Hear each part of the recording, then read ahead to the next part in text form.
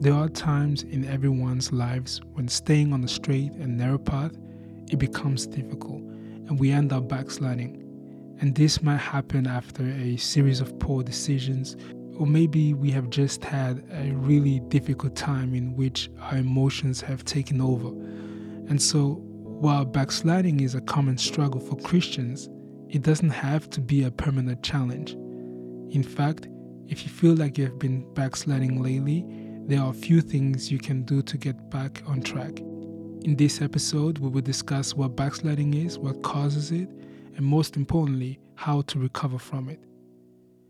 My name is Jeremiah Timothy, and welcome to Truth Elevation Podcast, a podcast that strives to provide you with helpful insights and perspectives from the Holy Scriptures to help you grow in your Christian faith and elevate God's truth in love.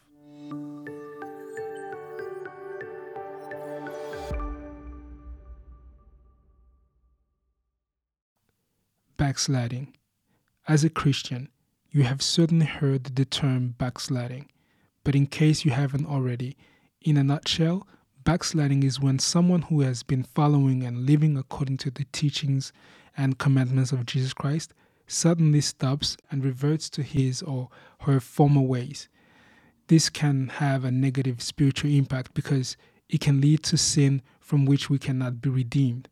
Yes, this statement can be shocking, but according to 1 John chapter 5 verse 16 to 17, there are some sins that leads to death and others that doesn't. But both are symptoms of unrighteousness that we as God's children should avoid with the help of the Holy Spirit. And so a good example of this can be found in the book of Revelation chapter 2 verse 1 to 5, where Jesus Christ told one church that he knew their works, their patience, and how they did everything for his name's sake. But then Jesus quickly reminded them that they had forsaken the first love and the first deeds, which basically means that they had ceased from following the fundamental practice of faith.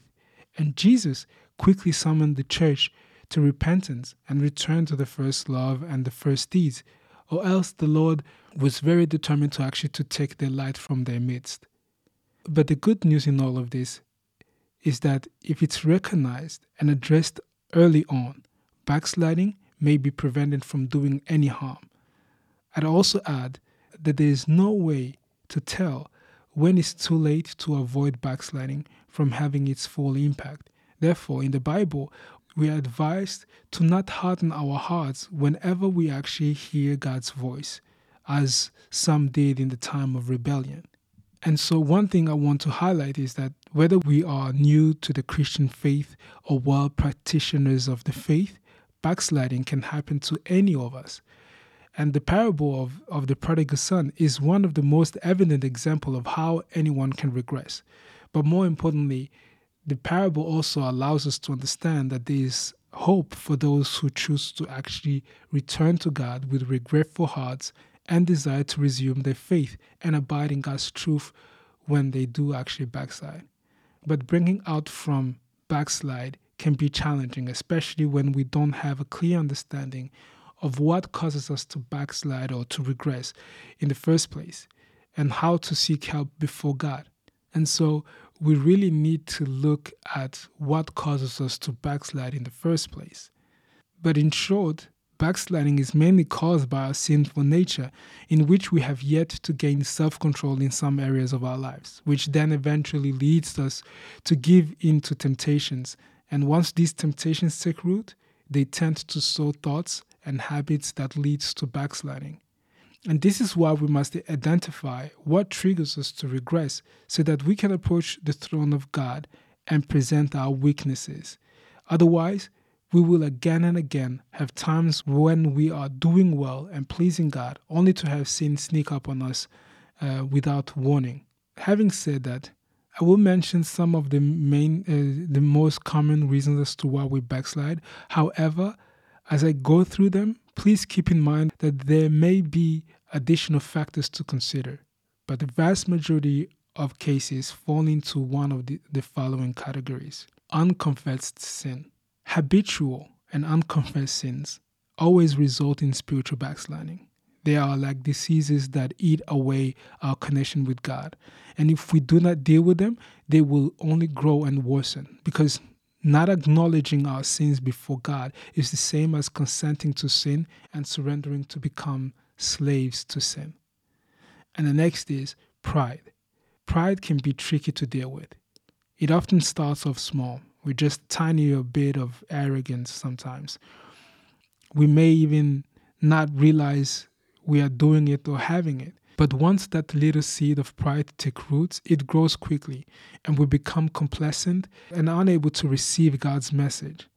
The next thing is complacency. Complacency is basically when we are satisfied with ourselves and our achievements.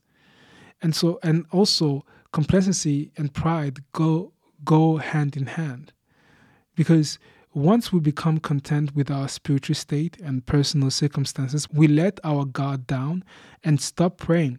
And eventually, we develop something in us that is half spiritual and half worldly.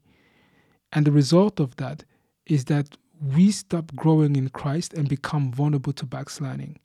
And so we become like the church in the book of Revelation, chapter 3, verse 15 to 16, where Jesus says he would vomit them out of his mouth because they had become so complacent that they were lukewarm in their faith. The next thing is lack of self-control.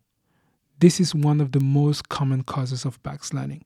It can be difficult to say no to temptation, especially if we are not used to it. We may want to do the right thing, but our flesh will not allow it. The Apostle Paul talks about this in Romans chapter 7, verse 15 to 25. He basically says that he does not do what he wants to do, but instead he does the very thing he hates. The next thing is rejecting knowledge. In the book of Hosea chapter 4, verse 6, it is stated that God's people perish owing to the fact that they reject knowledge. When we reject knowledge, we are rejecting the opportunity or the grace to actually grow in our faith and understand God better in a pure way. It's easy to slip back into a less than perfect will of God without the pure knowledge about our Lord Jesus Christ. And what I'm referring to by using the word pure knowledge, I'm referring to the knowledge that comes from the Holy Spirit himself. The next thing is self-reliance. We are so used to depending on our own strength that we forget that we need God. We think we can do everything on our own, but eventually we realize that we are not as strong as we thought we were. This is when we backslide because we have not been relying on God's strength but on our own. The next thing and last is distractions. In our fast-paced, technology-driven world, it is easy to get caught up in the things of this world and forget about God. We can become so focused on our work, our hobbies, or even just relaxing that we neglect our relationship with God. This is why it is important to make time for God every day. As you can hear, there are a variety of reasons we backslide. And while it is critical to be aware of the reasons, we must also remember that the only way to truly break free from backsliding is through Jesus Christ. He is the only one who can forgive us of our sins and give us the strength to overcome them. And so we have to look into how can we recover from backsliding. In the most simplest way is to first and foremost believe that backsliding can be a difficult thing to overcome, but it is not impossible. Because with the help of the Holy Spirit and a determined effort on our part, we can overcome any temptation that comes our way. We just have to be willing to put in the work to grow. For an example, in self-control, in the knowledge of our Lord Jesus Christ, avoiding situations which we know we will be tempted beyond our ability to resist, as well as learning how to say no when we do encounter temptation. Also, taking some time to reflect on our lives and identify any areas where we might be vulnerable can be very helpful. And once we have done that, which is the most simplest thing, the next thing to do is to take the steps to see ourselves again through the mirror of the Word of God. This is in a spiritual sense. This means getting rid of some distractions in our lives, making time for God every day, whether it is to pray or meditate on God's Word, acknowledging the truth concerning how we live or our lifestyle, basically. becoming more and more doers of the word and not just hearers, or even growing in self-control. Because when we are feeling down and out, it can be easy to get lost in our own problems and wants, and in our own perspectives and in our own emotions. But however, we must realize that one of the most useful things we can do when we fall away is to focus on the things that allows us to intensify our connection with God. Because when we have a strong relationship with God, He will help us through anything life throws at us. As it is written in the scriptures, I can do all things through Christ who strengthens me. So take some time to focus on your relationship with God and let Him help you through your struggles. Thank you for taking the time to listen. My name is Jeremiah Timothy, and I'm a born servant of Christ.